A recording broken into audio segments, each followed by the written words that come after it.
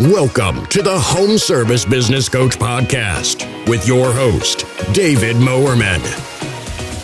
You will learn to grow your home service business and transition from being the technician in your business to being the CEO and leading your team to success. Get a front row seat where you will get practical advice from industry experts on how you can level up your home service business. Get ready to take some notes because we're going to jump right into it here. Okay, Podcast Nation, we are live. It's Dave Mowerman, home service business coach. I am live with my friend Rob Shouldice, all the way from Victoria, British Columbia. We are two brothers up here in Canada. Rob, how are we doing today, my man? Doing good.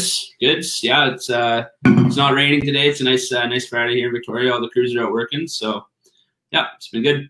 Awesome, man. For everyone listening and watching, tuning in, Rob and I go back actually to student painting days with university first class painters. It's how I met this guy, and he's a very humble guy. So I was just saying off air, I'm going to do the bragging for him, but he actually knocked me off my record in the student painting world and outproduced me. What did you do, Rob? Almost 400 or something in that last year? Yeah, I think we were about 380. 380,000 in the summer painting. So that's how I got to know Rob. He smashed out my record and has now followed suit into the house washing world. So we have a lot of similarities with our story, and I just love keeping up to him as we're both in BC in Canada. So he agreed to come on to the live stream here and onto the podcast as well. And we're going to just be going through some key nuts and bolts here, having a fairly organic discussion on some key things Rob's doing to grow his business. So Rob, maybe just tell us a bit about Elevate Exteriors right now, what kind of stuff you're doing, what the company structure is, and then we'll kind of take her from there. Yeah, right on. So right now we're at about, I think we're 13, 14 employees or so. Started off last year. We only had 5 people last year during peak season.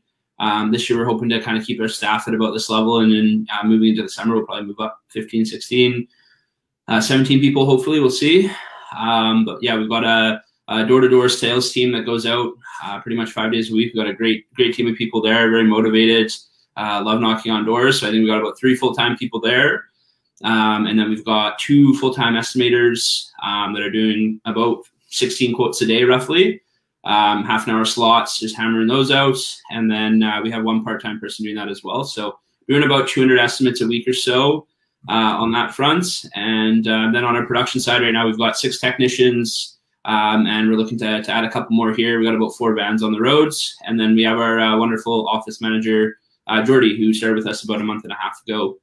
And yeah, she's been crushing it in the office, keeping us organized and keeping all the guys on track. So yeah. Man, that is unreal. So you've got quite a sizable team you've built out. And what's fascinating to me about your story is just like how quickly you're doing this. Is it your 2nd year in business in washing? Yeah, we started our first ever washing job was I think about April 15th last year. Wow. So you're not even, or you just, what are we, April? Yeah, you're almost 1 year old kind of thing. Yeah. That's amazing, man. What would you say is, like, at a deep level, like, what's propelling this success? Like, obviously you're a go-getter, you're entrepreneurial, but is there anything else you can kind of share with the listeners? Because I'm sure most people are just watching this being like, how on earth in your 2nd year do you already have 15 people, crews set, you've got people to do your quoting, your office manager, and you're honestly in this kind of like fun CEO, general manager-ish role where you kind of just deal with making sure the trains are running on time and kind of all the fun system stuff. So tell us like a few things that have been kind of key to your success to this point. For sure. And I can't take all the credit as well. I do have a business partner, Addison. I guess I left him out of the conversation earlier there. So I'm sure really happy to hear that I'll acknowledge him there. So yeah, he crushes it as well. We're both very motivated, and on the days I'm feeling less motivated, he's the one pushing, and vice versa. So having him around obviously is huge, and it just gives someone else there that kind of has the same goal in mind. They have the same interests as you. So for me, I was always kind of wary of having a business partner because obviously everything is split. But for me, it's been great. It keeps me motivated, like I was saying, and very, very like-minded. In some of the areas that I'm weaker on, he's a little bit stronger on for sure. So having him around has been great. And then the main thing kind of propelling the business, I'd say definitely the marketing and just the sales system we've created. It has tremendous momentum, and it's just going to keep going, I hope. We have a great team of salespeople. We try to create a really positive, happy culture there because we know knocking on doors isn't the most fun thing to do all the time. And so we try to create a fun culture there. Those people are paid very, very well. I think one of our door-to-door people actually was our highest grossing paid person in the last period. Nice. He's absolutely crushing it out there. This guy's a veteran sales guy, so he knows what he's doing. He's pulling in awesome estimates. And then that runs right into our estimating team. Fortunately, it's one of our techs that we promoted up from last year. He's doing estimates. He's been doing a really good job. And then Jordan, one of our other guys, he had estimating experience before. So that part's been really propelling us forward, I'd say, sales-wise. And then, I guess it comes down to just finding good people, really, at the end of the day. So we have a very, like-minded group of people. We're all around the same age, roughly. All kind of have the same goals in mind. And so everyone, really cares about the business. They want it to do well. So, it's a great group of people. There isn't anyone on our team that I wouldn't go for a beer with after work or anything like that. Everyone's a great person. So, it's the kind of the main things propelling it forward. And we're just trying to continue to strengthen our production team. So, I deal more so with the estimating and marketing side of things. And Addy deals a little bit more with the production side of things. And, we're working together just to, keep quality control at bay. To make sure the guys are doing a good job there. We've got lots of systems in place to make sure that they're doing things properly on their ends. And Man, that's amazing. We could chat for all day if we wanted with how much you just said. So it sounds like being very clearly aligned with your business partner. It sounds also, Rob, like you're very clear on what business you're actually in. Like this is you're effectively running a sales and marketing organization that is just the byproduct of that is transforming houses, cleaning the exterior of houses. Would you agree with that? Yeah, totally. Yeah. Okay. And then another key thing is you said it's all about the people, right? The beer and barbecue test. It sounds like you're ticking that off as well. Like you seem like you're hiring very like-minded people who are matching your core values as an owner as well, which is the fascinating point in all of this. Like for the listeners watching is probably thinking, like, let's talk about recruiting maybe for a few minutes. Like, how did you actually get those people who are like-minded, match your values? Like, how did you literally just plug in like 15 people, boom, into the company? Give us a few you have on that. So definitely been probably the hardest thing we've been running into this year is finding good people. And when we find those good people, we do everything we can to hold on to them. It's basically kind of the strategy we've had. So we pump out a ton of interviews, same way we have our estimates being pumped out. We try to do the same thing with interviews. And, always have those going, always have ads up, always looking for good people to add to the team that are going to be ready to go. And then once we get these people, we spend a lot of time with them, and we invest a lot of time at the very start, showing them how much we care, getting that core group of people in place so that, how they're feeling rubs off on all of our new people, and kind of build that company culture around. We've had a lot of friends or acquaintances of people that work for us that have ended up joining on as well. So I think that attests a little bit to, the kind of culture we're creating here. Just trying to keep that positive environment. For training, on everyone's first day, we get them into the office. We do kind of like a presentation for them. For our marketing team, we brought them in. It's, as you probably know, with cold callers, they, usually drop off pretty quickly, but we, hired a really good group of people we thought were going to fit well. We brought them into the office. We sat them down. We did a big presentation. Me and Addy put on our dress shirts and got up in front of everyone and showed them how serious we were about everything. Even if that's not exactly how we were thinking in our own heads, but we showed them how serious we wanted them to take the job. And, other than the odd person finding a job that's in their field of study, we haven't lost really any of our marketing team, which is pretty exceptional for door to door. And same with production. We've had the odd person drop off. Either they were having poor performance and we had to get them out, or again, they went to, for example, one of our guys wants to go to culinary arts school, and he got a job working at a kitchen here. So he dropped down to part-time. So yeah, just kind of once we got good people on our system, doing our best to keep them around. Every Friday morning, we do a big meeting. This morning we did a big meeting. We grab a box of donuts, grab some Gatorades for the guys for the day. Kind of go over any concerns that they have. Hey guys, how can we make your jobs better? How can we make it easier? We go over any concerns that we're having, try to keep things very equal there. And focusing on the morale of the team. Generally, if you see a team's down a little bit, maybe me and Addison will pop out and go say hello and bring them some Gatorades, or see what we can do better to kind of assist them in making that roll a little bit more smoothly, I guess. Yeah, Rob, it sounds like you're just doing the little things right. These things you're doing they don't break the bank. It's just those small things that you can show, hey, you're a good boss and you really care about your team and you're invested in them. From the recruiting front, it sounds like these friends of friends are really a key, key kind of part of the flywheel. Are you incentivizing your team at all when they bring someone in, or do you just have everyone so stoked on the vision where this thing's going, they can't help but tell their friends to join on? Yeah, actually, fortunately, for the most part, we actually haven't incentivized bringing any friends on. So, we had one guy that came in that was, in the interview process was really concerned. He asked a lot of questions about the culture because I guess he came from another workplace where he wasn't treated very well. And so, I just reinforced that throughout the interview and then brought him on, and he's been really happy with it. And he was actually the one that's brought on a couple buddies. So I think his friends were in similar situations where they weren't, totally happy with how they're being treated at their place. And, he's saying good things, it sounds like, about us. So they were happy to join on, and so far it's been great. It's incredible, man. For the viewers watching along, feel free to post a comment, and we're going to have time to take a couple questions at the end of this. So, Rob's scaling his business up to the 7-figure mark, and he's doing it really quick. So for those of you watching, you have the opportunity to drop a question in, and if it's a good question, I'll put it on Rob's radar.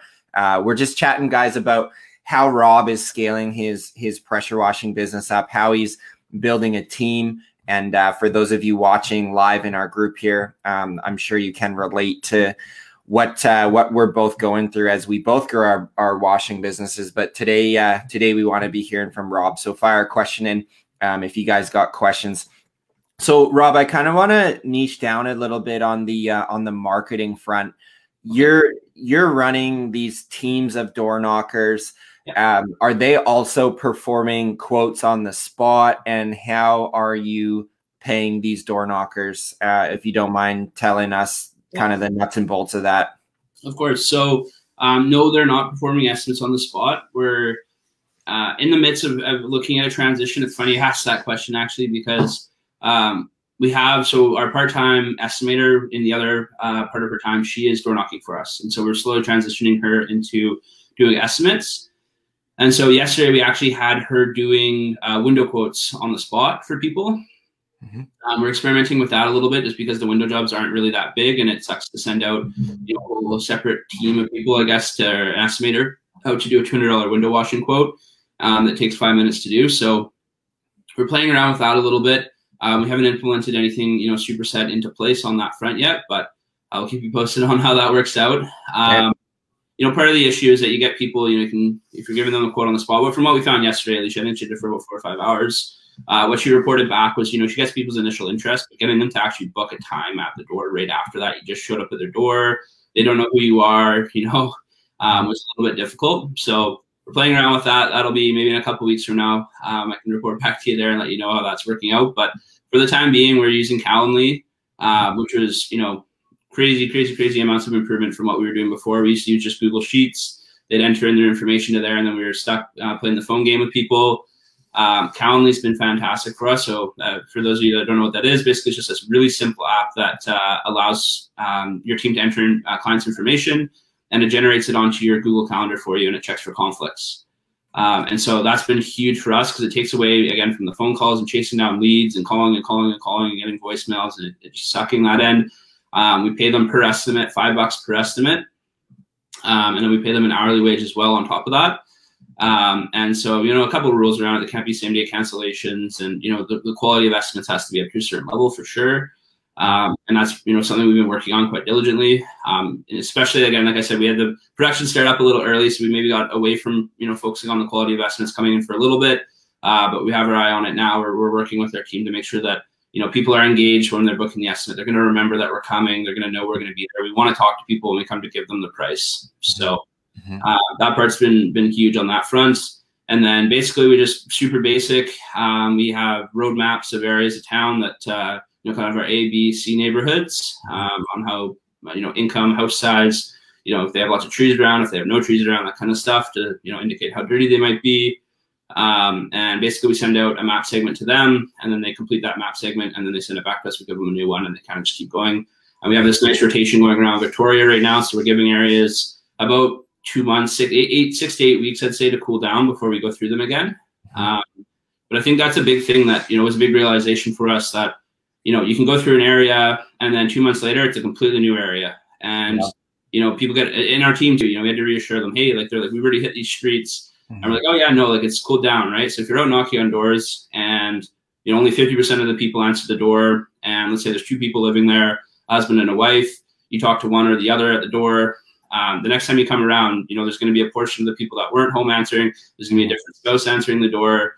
There's a lot more opportunity, again, to pull in. And we found that we're getting about the same amount of results in areas we've already hit before. Wow. So what an adjustment of the mindset, hey, of truly what's possible. You think I can't knock on that door. That person got mad at me 8 weeks ago. Well, maybe they just had a bad day at work and you caught them on a bad day, or you got the grumpy person in the relationship. And how fast, man, houses are selling here in BC, flying off the shelf. It could be a new homeowner as well for all how quick things are happening. Yeah, absolutely.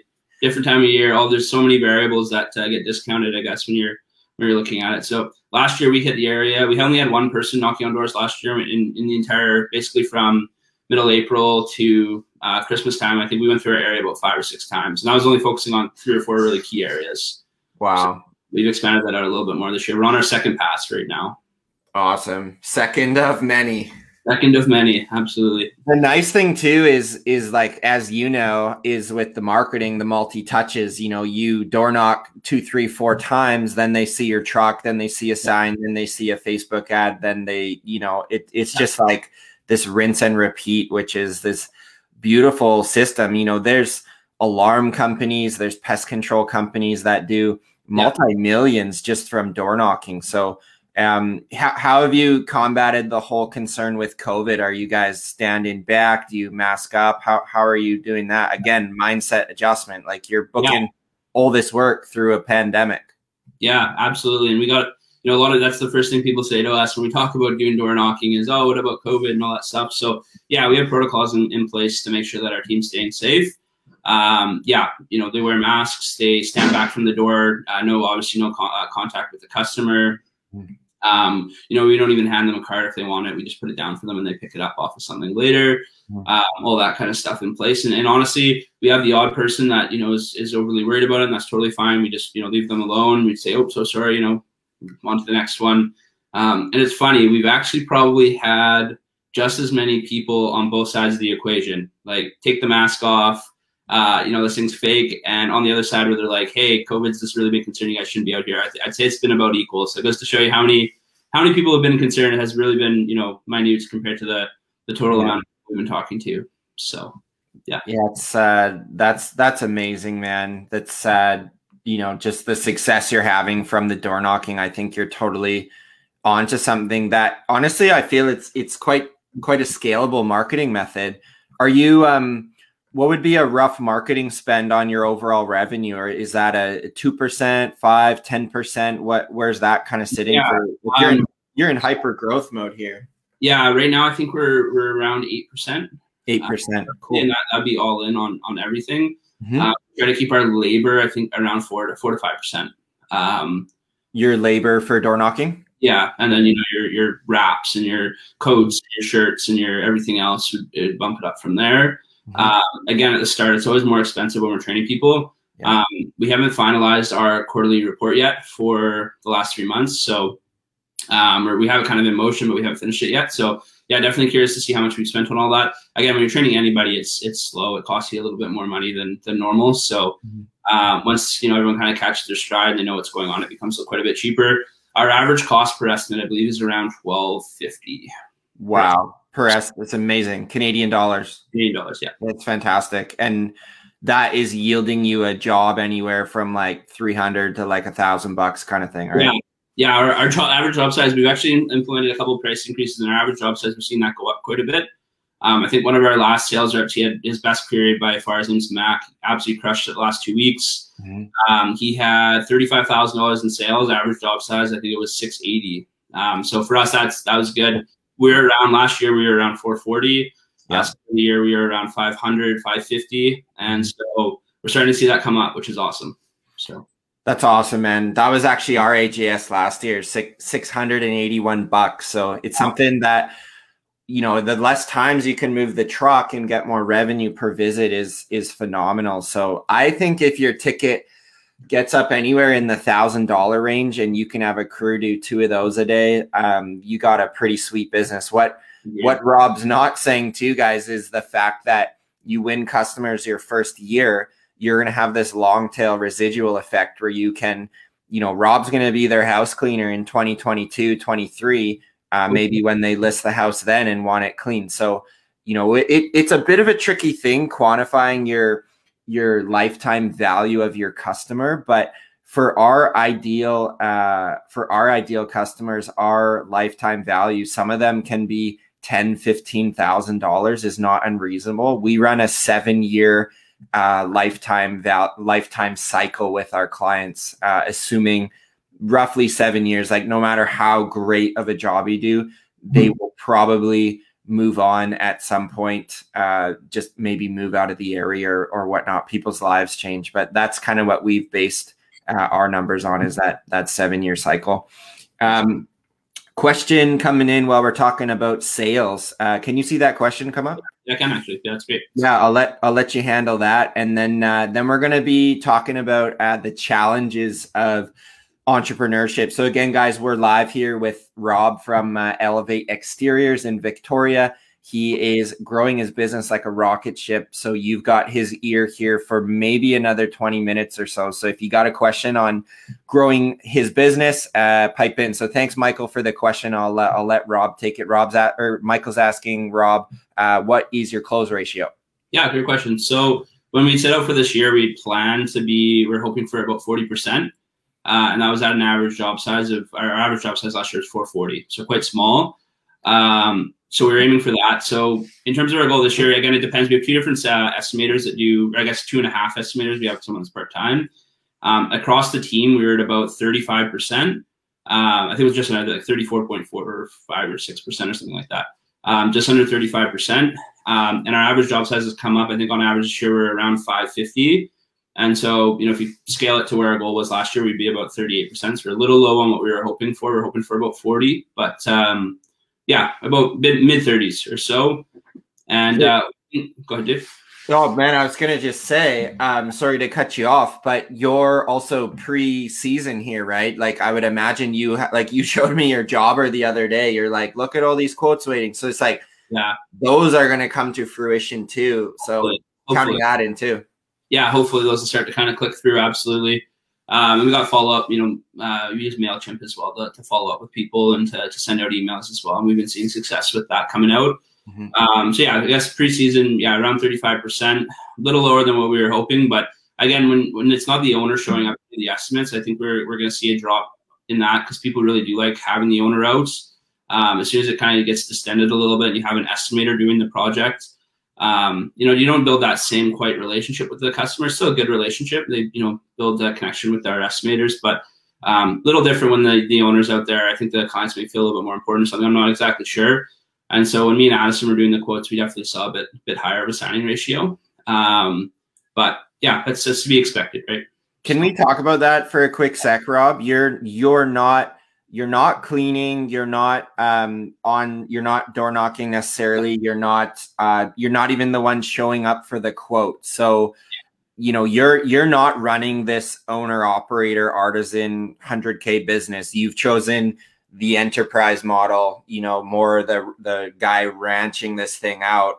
And that obviously it probably affects ticket size and close rate to some degree. And I think you're smart to recognize that, you know, anytime you're replicating yourself going out there, you know, you are effectively, and I know you'll never say it, but you are a freaking Superman in your business, right? And so, and every business owner is in their business. So I think anytime that you have an employee, no matter their level of rock star status, kind of level up to like 70-80% of your total capacity. And that's just, I think you got to be realistic about that fact.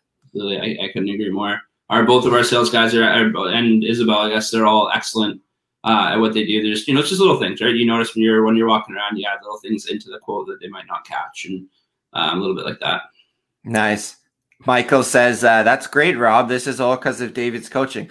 Of course it is, Michael. No, I'm Rob and I chat as buddies, and the thing I like about Rob is whether you learn from me and everybody else, I find like you just take information, and like even our phone calls, there's no chit chat. Within 2 seconds, they're like, hey, show me this thing on Jobber. How do you, where are you buying your vans? Like you're just so almost savage like in your like pursuit of information. Can you talk about that, not just our relationship, but like how are you learning from other places and then just like boom, applying it? Kind of talk us through your mindset on that. Yeah, for sure.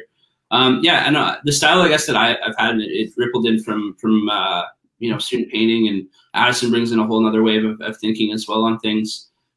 You kind of, the best way that I like to look at it is look at the people around you that are doing things successfully.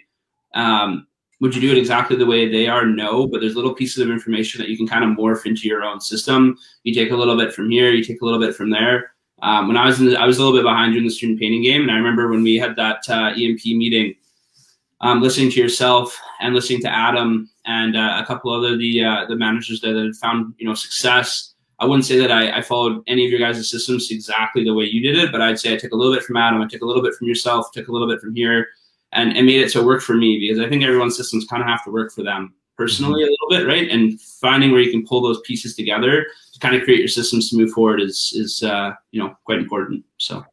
Yeah, man, you're almost like baking a cake. Like you're just grabbing ingredients from different people who've already built their cake. Obviously, your frosting, this is a weird analogy, but your icing and your candies might be a little bit different, but it's all generally the same. That's it. Yeah. So there's a guideline for it, right? Kind of you're keeping things organized, making sure certain things are running efficiently. Absolutely. So let's transition, man, and just, I think we're kind of over like the wow factor, someone watching to this, you know, following along, seeing your success, how quickly it's happening, kind of some things you're doing. We touched on door knocking marketing.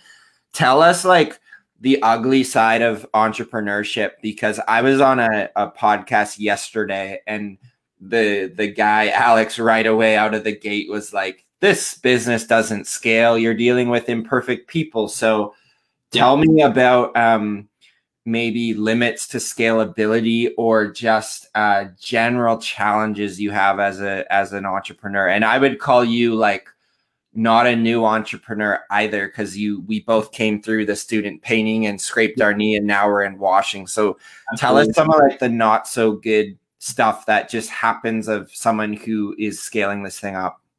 Yeah, absolutely. Honestly, there's more of that than there is the stuff that's good. The only good times you're sitting down and you're looking at your reports at the end of the week or end of the quarter, and you're like, oh wow, things are actually going pretty well. But as you're getting there, it's usually pretty ugly. So main things, quality control, not just with projects, but with estimates, making sure that those are, you know, going well. They're following a system. Your, you know, estimators aren't kind of doing their own thing, and, you know, pulling stuff in, quoting stuff that aren't included in your services, keeping your kind of brand image in going in one direction, what you want to offer.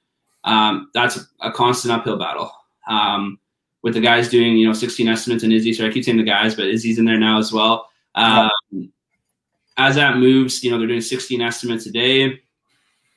There's a ton of room for error there, especially when we're looking at roofs, gutters, patio, driveways, windows, storm windows, heritage windows, all different kinds of things. There's a ton of room for error there.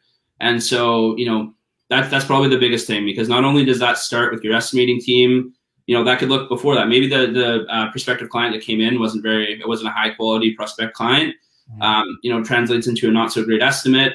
Turns out that prospective client really wanted the work done. So they have a low quality estimate with this person who now wants the work done. The quote's not quite great. There's issues with it. The team's going to go over budget on it, or whatever the case is. They're going to make mistakes. And then that ripples into your production team, right? And so if you have a quoted job that's going to take 8 hours and it takes 10 hours, you got a guy coming back to the office at 6 o'clock that day, pretty deflated and pretty upset. And so in terms of scalability, just, finding the root of the problem, trying to have these systems in place that can maintain themselves. So they're not these, whimsical things where one-offs, trying to create this normalcy around things that, can be replicated over and over and over again with, great accuracy, I guess you can say. So biggest problem is issues starting earlier in the system, marketing or sales, rippling into production. And then not only that, the guys rush through the job, they do a poor job now on the project, client's pissed off. Now our office manager is getting a difficult phone call from them where they're not very happy. One little mistake early on really does ripple in across the table to everybody. So I'd say that's probably the hardest thing for us scale wise. I don't know. I kind of went off on a big tear there. It's good, man. It's about hearing your story and what's going on. You said a lot of good stuff there, Rob. It sounds like what you're really getting at is just the systems of your business. What are the actual processes, and are people adhering to them, right? It's always easy to write out a system, but then to actually make sure it's getting followed all the way through. Yeah. And I think just as you hit this, like, how many jobs are you going to do this year? Probably, I won't even venture a guess, but I'm guessing over 1,000.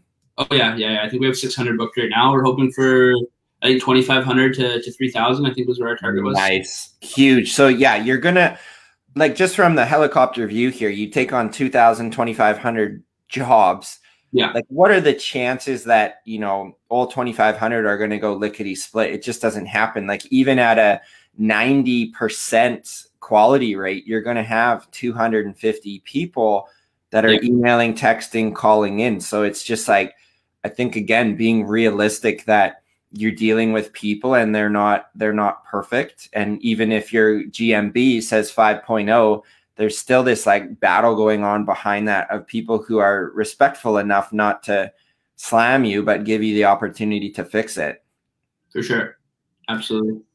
So how has systems played into helping like mitigate some of these challenges? Like, maybe with the pricing, let's say, do you have like a set price book you point to? Obviously there's variation with windows and things and access, but how has systems helped like standardize a bit of order? And before you answer that, I'll just tell the listeners, like, I think when you scale a business, all you're really doing is moving from a state of chaos to less chaos. I don't think you're ever arrived to like this 4-hour work weeks. Maybe you are one day, but I've not seen it. It's always challenging. And even today is a holiday, there's problems to fix. I was up early this morning on my email, and as Rob and I are both CEOs and we have 12, 15 employees, you're literally a problem solver. So how has systems helped you almost be preventative and try to get the problem before it happens?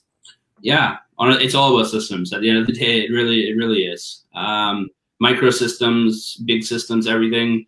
It's all it really comes down to. So yeah, I don't know, just putting things in place. I guess a big learning thing for us this year that kind of kicked us in the butt were having hard rules. And it sucks because it means that in certain situations, people are, that you could probably help, you're not going to be able to, clients, you're not going to be able to help them because you have a hard rule in place. We had a bunch of these like, if it's this, you can maybe do this, if you can do that. And what we found was that it was starting to get applied incorrectly. So, for example, services that are kind of like on the cusp of what we would offer. At the start, we're like, we'll do it like per client, right? To see what the situation's like. And that just spiraled out of control. For our marketing team, we said, hey, if you can't get a phone number at the door, no one wants to give you a phone number, don't worry about it. That's fine. If it's the odd one, no big deal. Mm-hmm. Next thing you know, all of our estimates are coming in and we don't have a single phone number. Big problem. Or email or address. And it just starts to slowly, as soon as there's these soft rules in place, we're like, hey, sometimes it's okay. It goes out the window. It sucks because you're going to lose people. You're going to lose someone who did want their windows washed that, didn't want to give their phone number. You're going to lose that odd person, but the amount of problems it prevents in the future is massive. So yeah, honestly, it is all about these microsystems you build.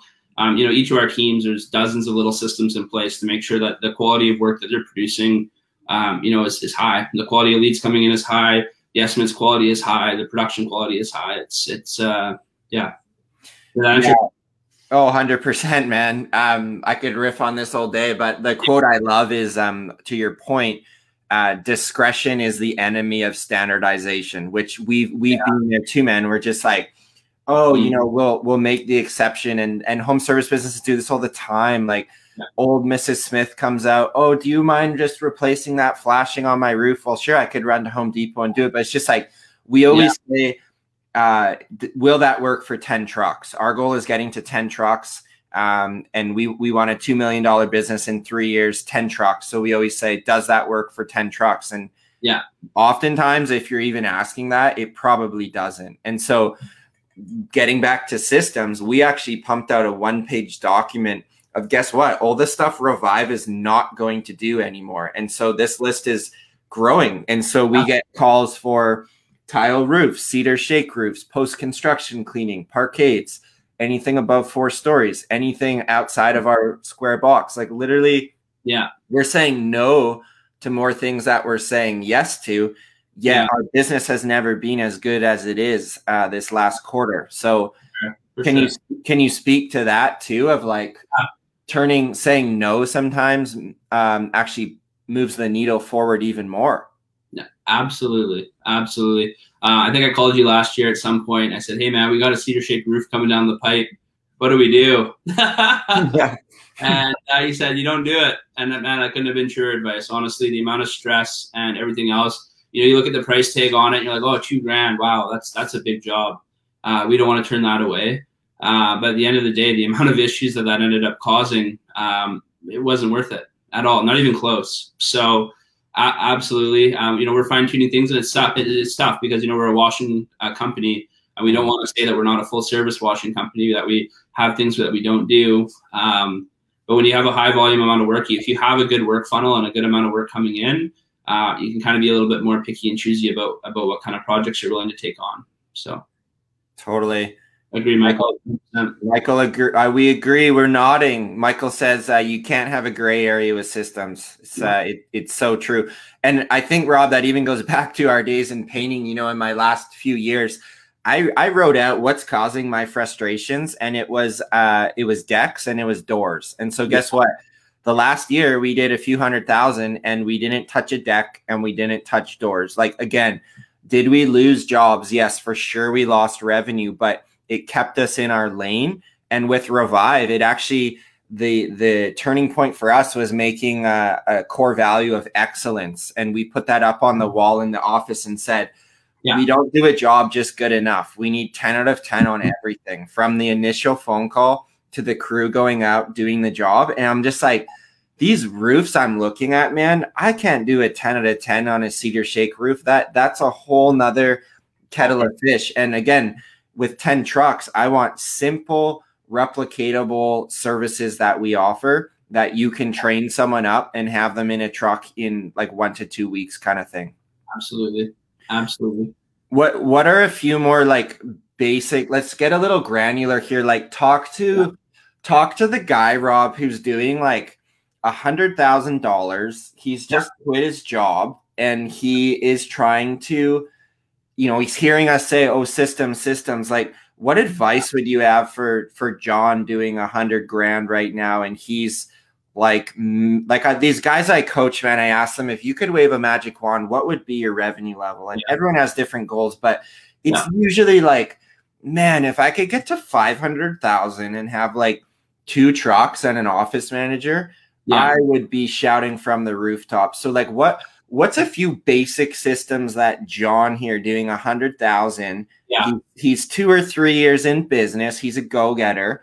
And what's a few systems that John needs to put into his business to get him 100 to 500,000? Absolutely. John's probably one of the toughest positions of all out of everybody. Once you make that leap of faith into trusting other people, it's easier to trust more and more people. But when you're a solo operator doing it all on your own, it's really, really, really tough to, pass the stick to someone else and say, okay, I'm going to trust you with it, because the second they make a mistake, you're like, oh, they can't do this. I need to take over.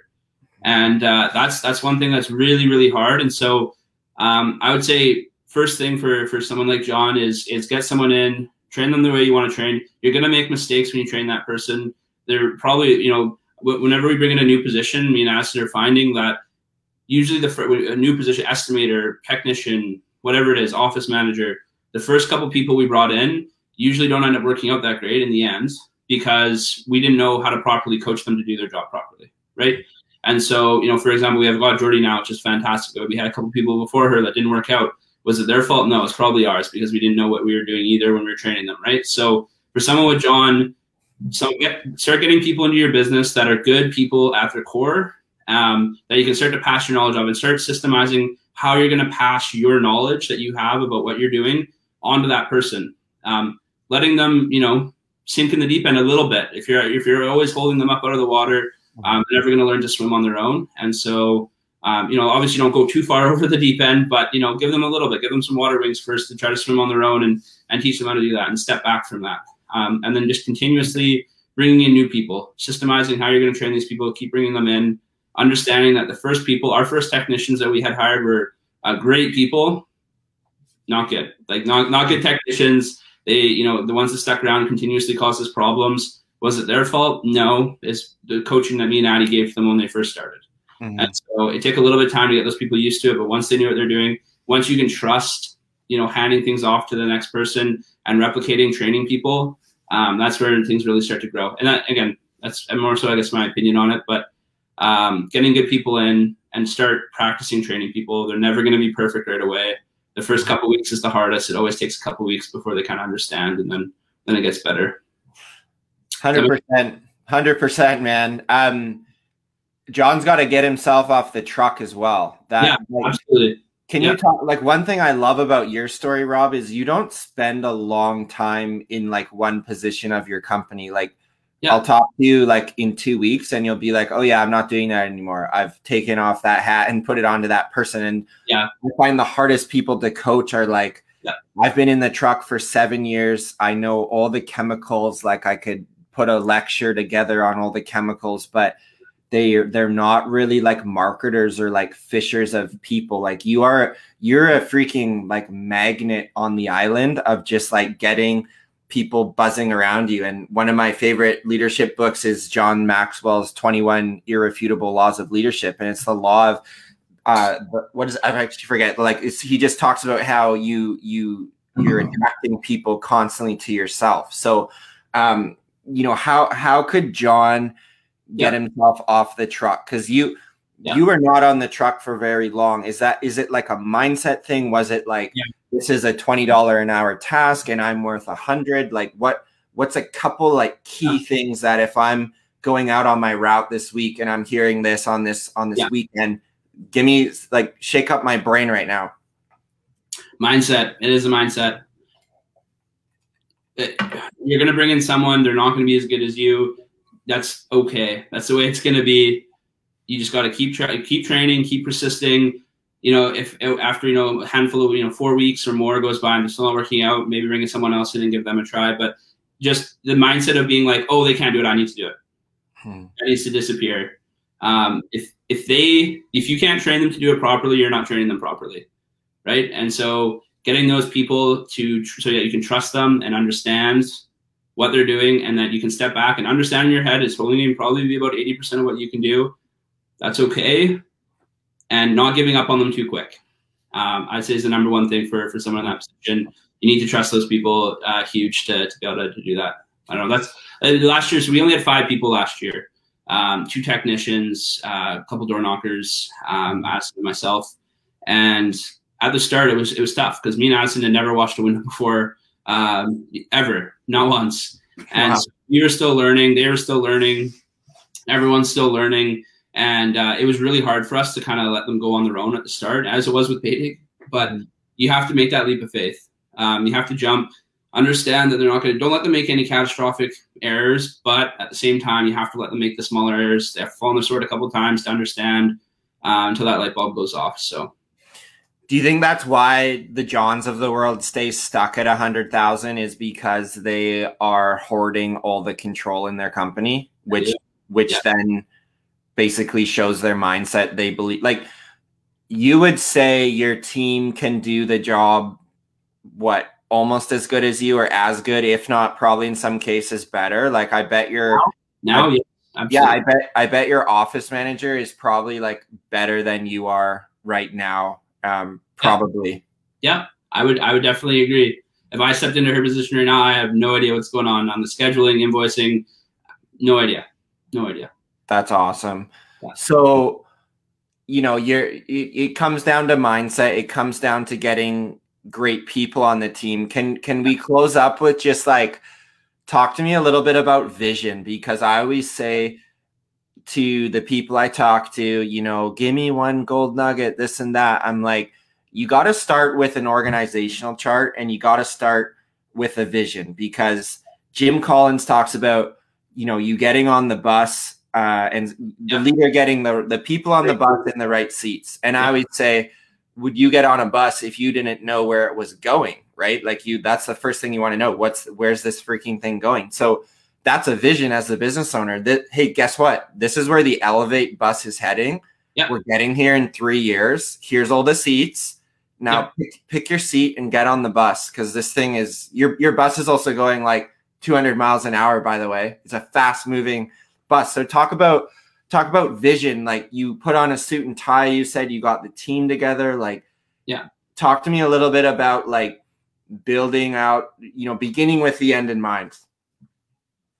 Absolutely. Well, before you bring anyone onto your team, you need to know what your projections are. If you're just bringing people on, you're bringing on more door knocking people. If you don't know what your goal is in terms of revenue and what percentage those marketing team, if you just bring on people and just say, oh yeah, let's pay them and they're going to go do this, and then we're going to somewhere end up over in this neighborhood of revenue, and we're going to pay them about this much, it's not going to work out. And so I definitely think having that plan, knowing where your not only your revenue goals is, and breaking the numbers backwards from there, also knowing kind of what kind of service you're offering to the customer. Our prices, I definitely say, we're a little bit more expensive than some of our competitors in town. And that's just the way we choose to be. That's totally fine. There's people that crush it in town here that run on a budget model. You know, they run through jobs, and they have a lower charge rate, but they do much more volume than us. That works as well. But figuring out where do you lie on that scale is very important, right? So coming from student painting, I guess that ingrained into me, you know, by the end of it, you're kind of on the higher end of the student painting game in terms of what you can charge. But there's a very clear threshold of how much you can charge, as long as you have that student name attached to your company, I guess. And so same thing for this. If you're picking to be a budget company, stick to that niche and go after it. If you're going to be more premium, go for that. That mindset will start to ingrain into the people you bring into your system. And it'll also help you find the right people, I think, for your business. Making sure you're bringing the right people in. We tell people when we sit them down for interviews, our technicians, we say attention to detail and excellence as well. Same as you guys, is very important for us. We promise all of our clients that we will make sure that they're happy by the end of the project. And if they're not happy, then they don't have to pay. And so we tell them that. And we say, if you don't have similar values and you're not a person that pays attention to detail and, you know, is going to be willing to go a little bit extra to make the customer happy, you know, probably not going to work out here for us. So definitely having that vision is very, very important. It shapes everything that you do, really. And would you say, Rob, like your technicians today, can you see maybe some of them lighting up for like, wow, this thing could be going somewhere. We're growing fast. There could be a, you know, lead position or a quality control or a production manager position. Like, does that ingrain in the mindset of your technicians of like, there's upward mobility or even lateral mobility to like maybe office as that builds, or in sales? So how do you go about, you know, getting your technicians like knowing what the next step is? Is it something you're talking about on the regular? Yeah, very regularly. Honestly, I do genuinely believe to my core that the ability for an employee to grow within the business is almost as important. If they are making enough money to live, they're making a couple extra bucks an hour, that ability to grow within the business is probably what's going to keep them waking up every morning, wanting to come to work fired up. That extra couple dollars an hour is not what's going to do that. And we see it time and time again. You give a guy a raise, he's happy for a week and a half, 2 weeks, till he gets his first paycheck. And then he's just kind of like, meh, whatever. I still have to wake up and do the same things. So yeah, we try to bring, especially for our estimators, we told both our production team and for our marketing team that this position is one that can get moved to from either of these positions if you're interested. You're not in the truck, you're not getting your hands dirty every day. You have ability to make commission on what you put in the hard work. You're able to make a little bit more money commission wise, and so that's where we kind of move people towards, I guess, for kind of promotion and growth within the business. I'd be lying if I said we had a position above estimating right now, kind of in that role of things. We're working on that. Yeah, that's kind of where we start. We have our door-to-door people, we have our technicians, we have our estimators, then we kind of have our office manager. And at this point in time, the real move there, I guess, is up to estimating, and all of our estimators, but one of them has been promoted from within. So that's amazing. One of them was a technician last year for about 6 months. Mac, who's absolutely crushing it, and then Isabel was a door knocker for us for about 2.5 months, and she was doing fantastic. So we moved her up into estimating. That's awesome, man. And I could even see a future role being like a, sales department manager or something, where you could promote an estimator to now go quote, multi-housing complexes, or who's really turning into like the coach. Like we say, there's the 4 streams, right?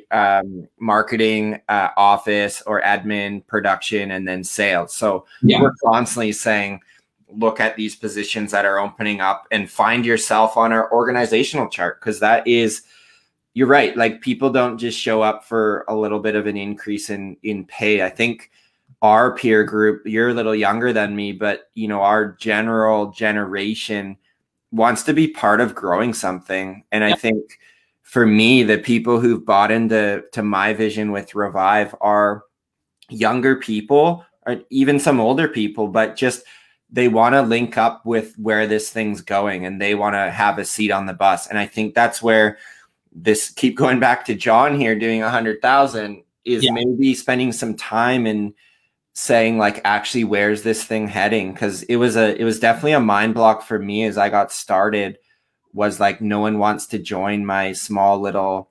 $50,000 window cleaning company. And it was just like right here. And now I'm like sharing the positions we have available, because I'm like stoked with the team that we're building and how we're growing quick and all the positions available. Agreed. Yeah, no, it's great. Like I said earlier, John's in the hardest spot that he'll be in, and definitely that position, having someone, either another business or a coach or other people, like-minded people around you that you can talk to help you try to get out of that. If you surround yourself with a bunch of other people that are doing $100,000, you're probably going to have a hard time breaking that mindset. And so finding other people that are doing that, talking to people that know what they're talking about to get out of that, because that's a very, very tough spot. I've seen, in the student painting game in particular, and then moving into this, I've seen dozens of people stuck in the, no one does it good enough to satisfy my expectations. And it's pretty you're not going to grow. Basically, it's going to come down to, you're going to do $100,000 a year for the rest until you're done. So, totally, man. Is there a level you find it gets a little bit easier, or do you find just like your problems are different? Like, now you have 15 staff, there's people problems to deal with, right? But is there anywhere you found on your journey, painting or washing, where you can actually like breathe a little bit? Like, okay, I can, I'm getting some wins here, or has it just been like quite hard right through? Yeah, no, there's the little levels you get to. So once you have enough revenue coming through, and you have enough crews going, right, you're at the start. So I was basically running the office. I was in the office more so. Adi was usually out doing stuff. Once you get to a certain amount of revenue, you can now afford to have an office manager, right? Mm-hmm. And so now you can start to alleviate the pressure that's coming from that, because, when Monday morning rolls around, we have 80 or more emails in the inbox. It takes a better part of a day to go through. We have voicemails, we have all that kind of stuff. So as you start to level your business up and you start to kind of move through that scale, you can start to bring in people that, quality of life definitely improves. So I wouldn't say we're quite at the point yet where we'd have a production manager per se. But, a couple more vans on the road, we're going to need someone making sure the equipment's in good order. The vans are working well. making sure tools aren't going missing. It makes sense at that point, right? When we brought Jordy in, it made sense to have someone in the office managing the front end, doing our scheduling and stuff, because it was eating up too much of Addison and mine's time to be able to grow the business and kind of focus on managing all the different teams. So yeah, I'd say it does get easier. Again, defined easier, but your role changes. You start to bring in people, your quality of life can go up. You bring in people to kind of take care of those tasks that you can start to automate. So. And I think, man, the level you're at now, like if I had to boil down your skills where you're like very, very strong would be in marketing, I would say. Like you could go out and start junk removal today and no one would know you, and it would just boom over the next 2 years, because you're like, okay, it's a very clear path. I know what I got to do.